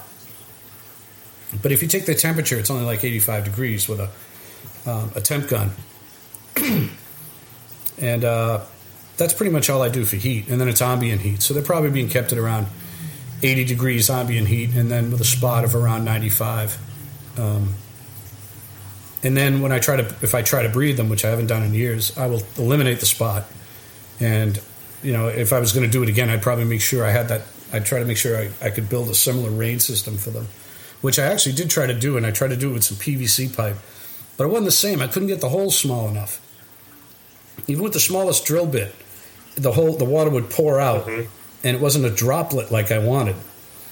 But when I took the ice pick and stuck it into the aquarium tubing, the air hose tubing, it worked perfectly. So that's something I got to think about. It just didn't work the same way, so I never utilized it. And then a little later, I gave that female to Kevin. So As far as I know, he's had no success with her. They're not easy. Bill bred them a few times. So what's the substrate like? Are we worried about humidity with them? Or is that something people worry too much about and it's not overly important? I've done all kinds of stuff with substrate. They like humidity. But in the cages I keep them in, the cages don't hold humidity, so you have to spray them a lot. I did a river rock substrate for years when I had the rain system. When I had the rain system, the bottom of the cage, I had a custom-built cage, which is still holding together, made out of melamine. It's 40 years old. Cool. No, wait, what am I, 56? It's 30 years old. And it's made completely out of melamine. The bottom is egg crate. 2 layers of egg crate, so it's about that thick in the 2 panels. Top is screen, and it's got tree limbs cemented in it. So when it rained, it went down through the river rock, which was about fist size, flat rock, into a plexiglass pan that was custom made for the cage. It would go right through it, so you could let it rain there for hours. All you had to do was keep your faucet on, and you didn't have to worry about rotting the cage or doing anything like that. But that was the breeding cage I used for years. Good go. And then the other cage has cypress mulch in it, which is just a enclosure for the female. The male was always kept in the other cage. Both cages are the same size, glass fronted, screen top. Except the female's cage had a wood bottom, and I treated it with a marine epoxy, so that you could actually pour a glass of water into it. It would hold water. Pretty cool. Without rotting the wood. Expensive, but it worked. Still works to this day.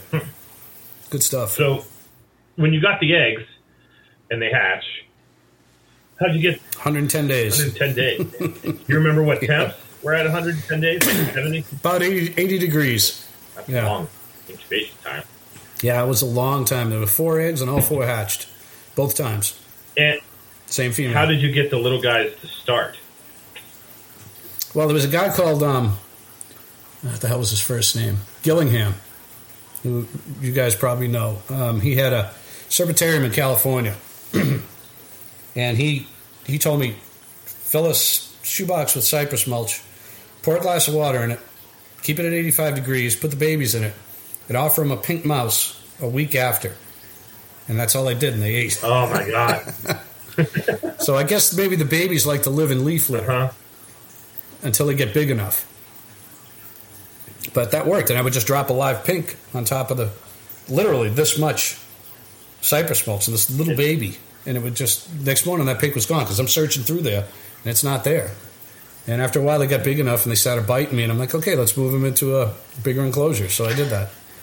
And then bigger, and then bigger, and then I ended up selling them to a wholesaler for like nothing because I was young and stupid. I'd kill to have any of those snakes back now. So the telltale time to move the snake to a bigger cage is when they start biting. Yeah, well, melanota are interesting. They come out of the egg, and they're not yellow and black. They're orange and black. When the orange starts to go away, that's when they start getting bigger and bitey. So they grow fast when they're feeding. I mean, if you can get them to eat, which I never had an issue, but I had live pinks too. If you're trying with dead pinks or they don't do the tease feeding thing well, that's fine as an adult. But babies are very shy. They don't. I think they were in there for about 8 or 9 months, and then they started turning yellow, and they started getting more visible on top. So I moved them into bigger ventilated tubs, and then from there we went into like the customized 40 breeders that I talked about earlier. And then they were big enough to, once they were eating mice, once they eat stuff with skeletal systems in them, it's over. They just start putting on size like crazy. And then I sold them. Yeah. That was back when I was getting adult Russian rat snakes in as imports for $40 a piece. Good golly. Good old days. Mm-hmm. Back that would have been about 1998, I think. That's when I was just starting, right around then. Now, the only Boiga that I've kept, and I bred them, were the Saina, the green cat-eye snakes. Nice. Yeah. Nice. And they were a lot of fun. Those are tricky. Yeah. Well, it was really weird. right, literally next to me, I've got a bunch of animal plastics cages. I've got 4 foot long by 15 inches tall by like 2 feet deep. And when I bought them, Animal Plastics would just sell you this random piece of PVC that you could kind of like, for lack of a better way of phrasing it, beat it into submission, and you could break the cage, put the cage, have two enclosures. And I kept the male and the female in 2 separate enclosures, and I raised them up that way. And I noticed that it was 2020, and that's when we were all stuck in our houses in March and April, and we had a massive thunderstorm rolling through here in mid-April. So the barometric pressure was just bottoming out, and I had just serendipitously misted the living crap out of their cage that day. And the male was doing everything he could to bust through that wall. And so I thought, what the hell? I'll just knock the wall down. And so I did, and I came in not 10 minutes after. I hadn't even turned the lights off yet, expecting this to be really difficult, and they were already locked. So got my eggs, and then got to go through you do not put sienna on deli cups with mulch and drop live pinkies on their heads to get them to eat. I can tell you that. No, you don't. You were doing probably little bits of mouse tails. They were friggin' nightmare. Well, they were such a nightmare that I was like, here, grad student, you can have half these, and Dan and Philly, you can have the other half, because I just shipped those things out of here. I didn't have time to deal with them. So, but I've seen pictures. They're growing now, so that's cool. Yeah, I guess if once you start them and do the pain in the ass work, after that they do pretty well. Yep. But yeah, that's why, people get money for stuff like that, because it's such a pain in the neck to get them going. No one wants to put in the work. Hells yeah. All righty. So I know I wouldn't do it. Anything else on the mangrove, like words of wisdom you'd give people who are considering this species? Just be prepared for how they act. I mean, a lot of people, again, the internet is full of pictures of people handling these snakes. And people think that that's the norm. I mean, can it happen? Sure. I mean, the male I got from Bill was pretty placid. All throughout his whole life, he was a good little snake. But you don't want to just do that. No. You know your window with your animal. And know its behaviors. If they start flattening that neck out vertically, they start holding their tongue out, put them right back in the cage. The cages I had my animals in, I had to take them out by hand. I had no choice. And I like to do it as gently as possible, because that's the way when I worked with real venomous, you don't just jam a hook in there. You don't piss animals off that way. You try and finesse them. Mm-hmm. You try and get a rattlesnake out without it using its rattle, and put it back in the same way. So the more gently you can do this, the better off it's going to be for you and the animal. But you don't want to take forever either. And if that animal doesn't want to come out, then clean it tomorrow. Yeah. It's better to not aggravate it. It's like working with birds. Always begin and end on a happy note. Mm-hmm. I think there's a lot to be. A lot of people just aren't prepared for how aggressive they are. Yeah, no, that's violently a aggressive. Very key note. Yeah. And that's something I wanted to talk about. Just in terms of the relative interest in Bowiga, going forward in the hobby, is just you have to be prepared. And really, those animals need more training than just your normal colubrid. People just aren't used to seeing them how they really are. They're used to seeing people handle them in photographs. They're not used to seeing a video of one of those things backing you up across a room. And they'll do that. A big one can do that. A big one just won't hesitate. It will just come right after you. They don't care if they get mad enough. But yeah, that kind of preparation, you're not going to even dangerously venomous snakes don't act like that. Yeah. No. Cobras, Western green mamba. I worked with everything but a black mamba and a king cobra. Those are the only 2 species I haven't worked with, and they're just snakes. They just want to get out. Even the Western green mamba just wants to get out. But when he wanted to get out, he wanted to go up, which was a problem if you're using the hook. But they don't want to come after you and kill you. Mangrove snakes want to do that. They want to bite you in the face if they get angry enough. And it has nothing to do with feeding or anything like that. It has to do with, you have a very small window. Here's your window. You can mess with me. If you exceed that window, you're going to get bitten. It's going to be without warning. So, and not that they're life-threatening, but still, we don't know everything there is to know about them. You don't want to get bit. Again, like Matt said, you don't know what's going on around these days with things that can hurt you and make you sick. Things that could potentially change your life forever. May not kill you. Who knows? Yeah. No, I mean, that's just a bigger part of this picture, and I think it's something, to our general public, our listeners, it's just about being a responsible keeper and just not overthinking things. Because, I mean, in this podcast, I think this was really cool because we talked about 2 different species of yellow and black animals, right? You've got the extremely placid animal, and then also the animal that's wanting to kill you. 2 different, and both sides of the spectrum. Yeah. Which is something, when Zach and I were talking earlier, I was like, I think this would be cool to talk about 2 different spectrums, Bowiga and Alafe. Yeah, there's not a more placid animal than a Russian rat snake. There really isn't. Even fresh wild caughts, they're just nice, predictable animals. I mean, I've seen some babies rattle their tails. Matt's female rattles its tail every now and then at me. She can be a pain in the neck, but she's not a great. You pick her up and she's fine. And I'm not one of these persons who sits on my couch and handles animals. I don't have time for that. I don't think any of us do. I don't think the animals want that from us.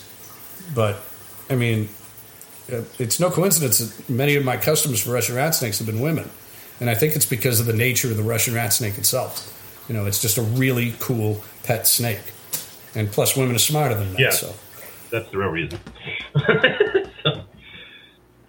So Kurt, as we kind of get towards the end of this recording, one of the things I've always asked people is, and this is something I personally, from our conversations too, I think there's a lot of side wings that we could take this, but, future goals within the hobby, your collection, how your collection is evolving, and necessarily, what do you think about the hobby going forward in the future? I think the hobby's got a lot of problems. I think that, I hate to use this comparison, but there's a lot of comparisons with guns here. Most people don't like them. Most people don't like snakes. Most people don't like guns. Most people don't understand either. And they especially don't understand people who have or keep them. And it doesn't matter if it's venomous. It doesn't matter if it's harmless. People don't care. They just care that a person is keeping a snake. That's all they need to know. They don't need to know if it's dangerous or not. They just think that that's the weirdest thing they've ever heard. Now, you can change people's minds through education, but you can't get to everybody. As social media tells us repeatedly. So, I don't have a good feeling. And politicians have a habit of doing what they want to do. And they don't tend to listen to factual information unless they make a mistake and it's pointed out to them, like what USARC did just recently with, I forget what the name of the ruling was. They slipped something into a bill that was going to restrict, the Lacey Act stuff. They managed to eliminate that through I believe, I haven't been able to read about it, but I inferred it from a post that it was through a mistake that they made in writing the bill proposal itself. But I may be wrong on that. And people at USARC managed to point that out, and that's how it got removed from that bill. But, I mean, USAC's only one guy, basically, and he can't be everywhere and know everything, even though he's doing the very best he can, and what he's doing is admirable. There's a lot of people doing the wrong thing. There's a lot of people who want to stick their heads in the sand, and there's a lot of people that don't want to shine a light on themselves, lest they be viewed as, doing something illegal or pointed out as doing something illegal. And it's unfortunate that 30% of people who are actually keeping these animals and doing it right are the ones who are holding the weight of the other 70%. I don't have a good feeling about the hobby. I think a lot of the informational networks that we're seeing right now are going to disappear, and that the people who know the stuff are going to stop talking. I think that's what's going to happen in the future if they want to keep their animals. They're going to just go underground, delete their Facebook, delete their IG, and just be happily ever after somewhere with their little piece of nature. Just my 2 cents. So I have a question. Because I like that view. I hate it. Well, I mean, I don't like that view. Let me give that. I'm a deadly pragmatist. But I am a pragmatist too. How has it changed in the past 10 years? Do you think social media? Yeah, okay. Social media ruined everything. It showed. Well, social media is, again, comparisons and cons. Bad things happen with firearms. Bad things happen with snakes. And these are the things that get showcased, not the good things. That's basically it. And this happens in news media. It happens on social media.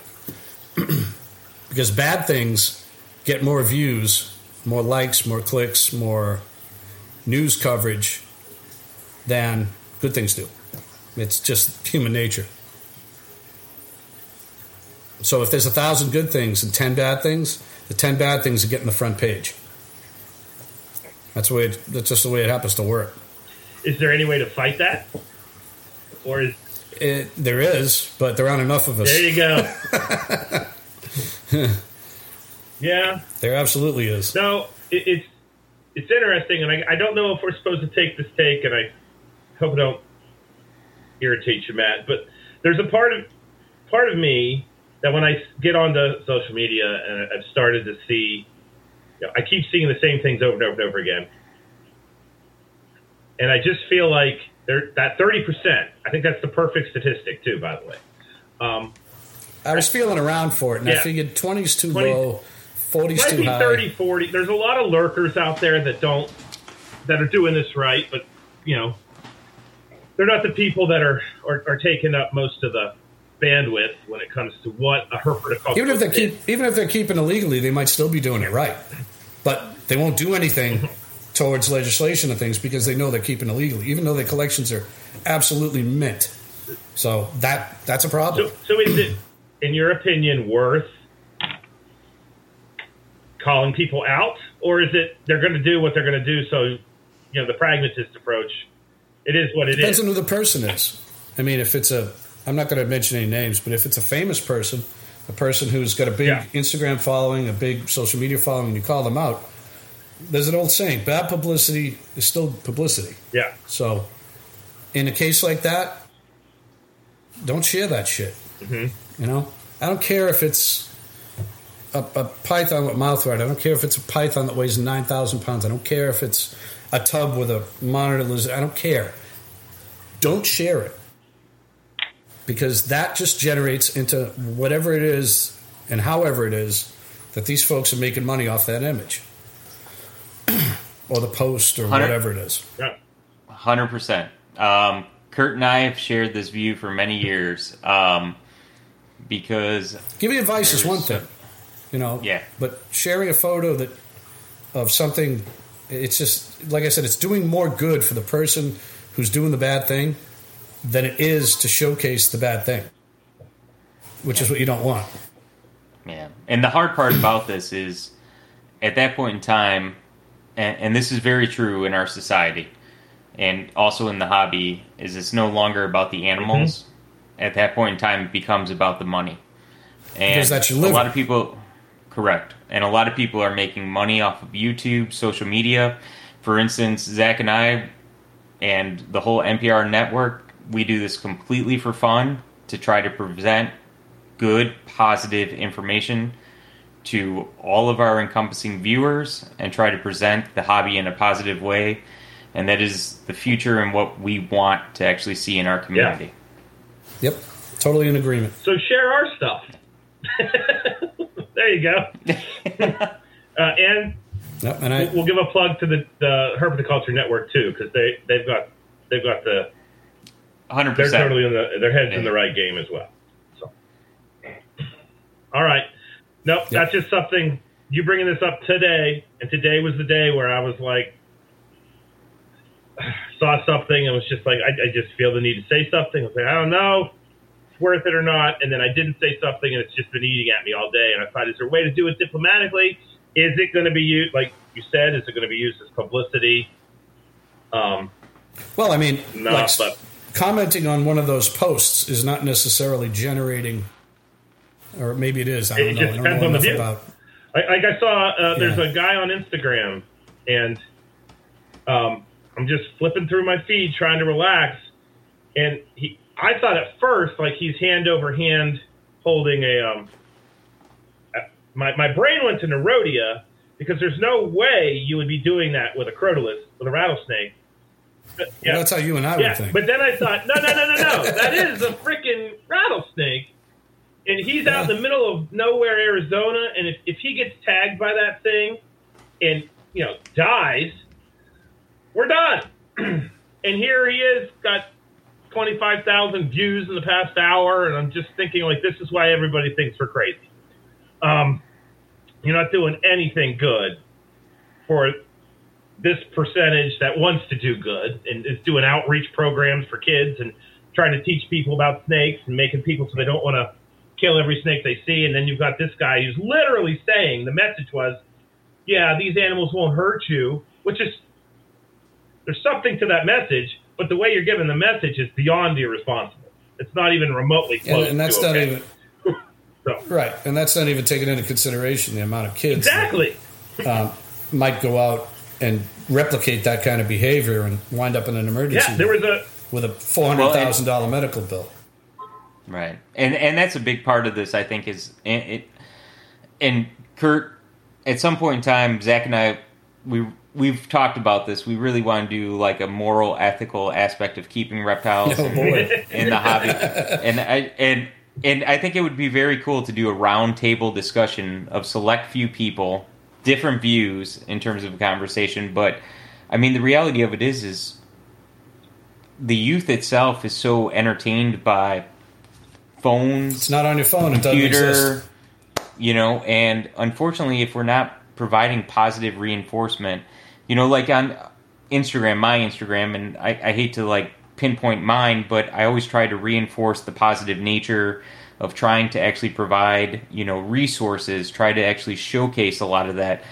But unfortunately, that's not the case across the realm. And that's something I think is our community itself needs to reconsider and reevaluate and try to think about, are we looking at this for profit? Because if we are looking at this 100% for profit, guess what? This could disappear tomorrow because we're not looking at this in a positive nature to actually reinforce the ideals that we were raised with, like Philippe Devoggio, right? Reinforcing back the book you pulled out. I mean, there's a lot of things of which we could actually lose real quickly just because we're not being mature enough to actually act as mentors for the future of our hobby. Yeah. Well, a lot of the people doing this stuff on IG are not fit to be mentors, for the reasons we've just outlined. They've been real lucky.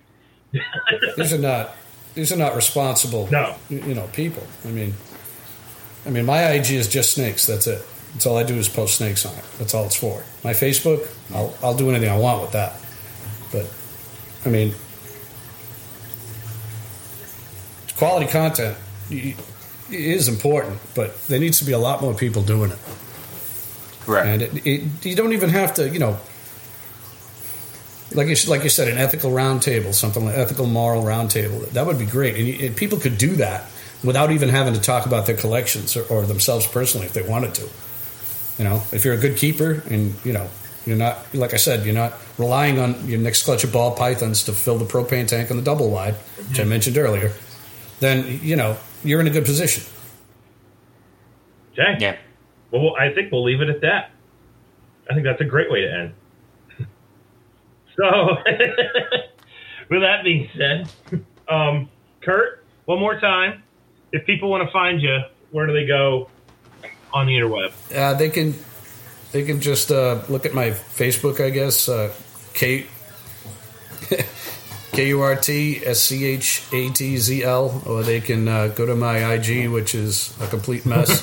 My IG is pigeon, as in the bird, _ toad, TOED, _ orange, as in the fruit, _ peel, PEEL, and that's my IG, and that's That's all I've got. My Twitter is all guns. No one wants to listen to that. All righty. Well, thank you for coming on. We will definitely have you on again. I mentioned Japanese rat snakes, my favorite rat snakes. An episode for selfish purposes I want to have is a Japanese rat snake episode just dedicated to them, and you'd be the perfect guy for that one. So, yeah. Hey, Zach, real quick off of that, Kurt and I haven't even posted this stuff yet, but Kurt just hatched out. I was telling Zach about it earlier when you were trying to figure out what the hell was going on, So anyone that has listened so far to this, these are probably the first time that have ever been hatched in the world, but Kurt just hatched out some patternless amel anery animals. So you'll definitely have to check out Kurt's Instagram and Facebook page for that. I actually didn't put them up yet. Oh, there we go. I know, that's what I was saying. I gotta wait till they shed. They look like dog shit until they shed. So they look really nice after they shed, but they don't look good before they shed. Well, I'll be looking out for that picture. So it was great to be on. No worries. This was have fun. You on again. So people, I figured I'd say something stupid or more things stupid. Apparently, that's all good. So those who want to find me, Dr. Crawdad on Instagram and Zach Loafman on Facebook. As always, we are incredibly grateful to the Morillium Python Network, for having us and hosting Colubrid and Colubroid Radio there. Matt, where can people find you? Sarpamitra on Facebook and Sarpamitra USA on Instagram. Alrighty, so this has been another episode of Colubrid and Colubroid Radio. Thank you all, and have a wonderful day or night, depending on when you're listening. Later.